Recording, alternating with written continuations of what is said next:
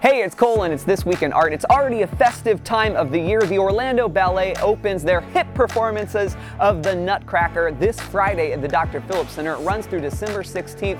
I'm amongst hundreds of their costumes for that fun performance for the entire family. Also at the Dr. Phillips Center this weekend, Opera Orlando presents Hansel and Gretel, also great for the whole family. They have 3 performances on Saturday and Sunday. A really interesting experience. Central Florida Vocal Arts and the Space Coast Symphony Orchestra present a sing-along version of Handel's Messiah at 3 locations, 3 different times, 3 performances: College Park, Winter Park, and St. Cloud. And lastly, on Thursday, December 6th, it's the 40th annual Christmas in the Park presented by the Morse Museum and the Bach Festival Society Orchestra and Choir. A fun night of music. It starts at 6:15.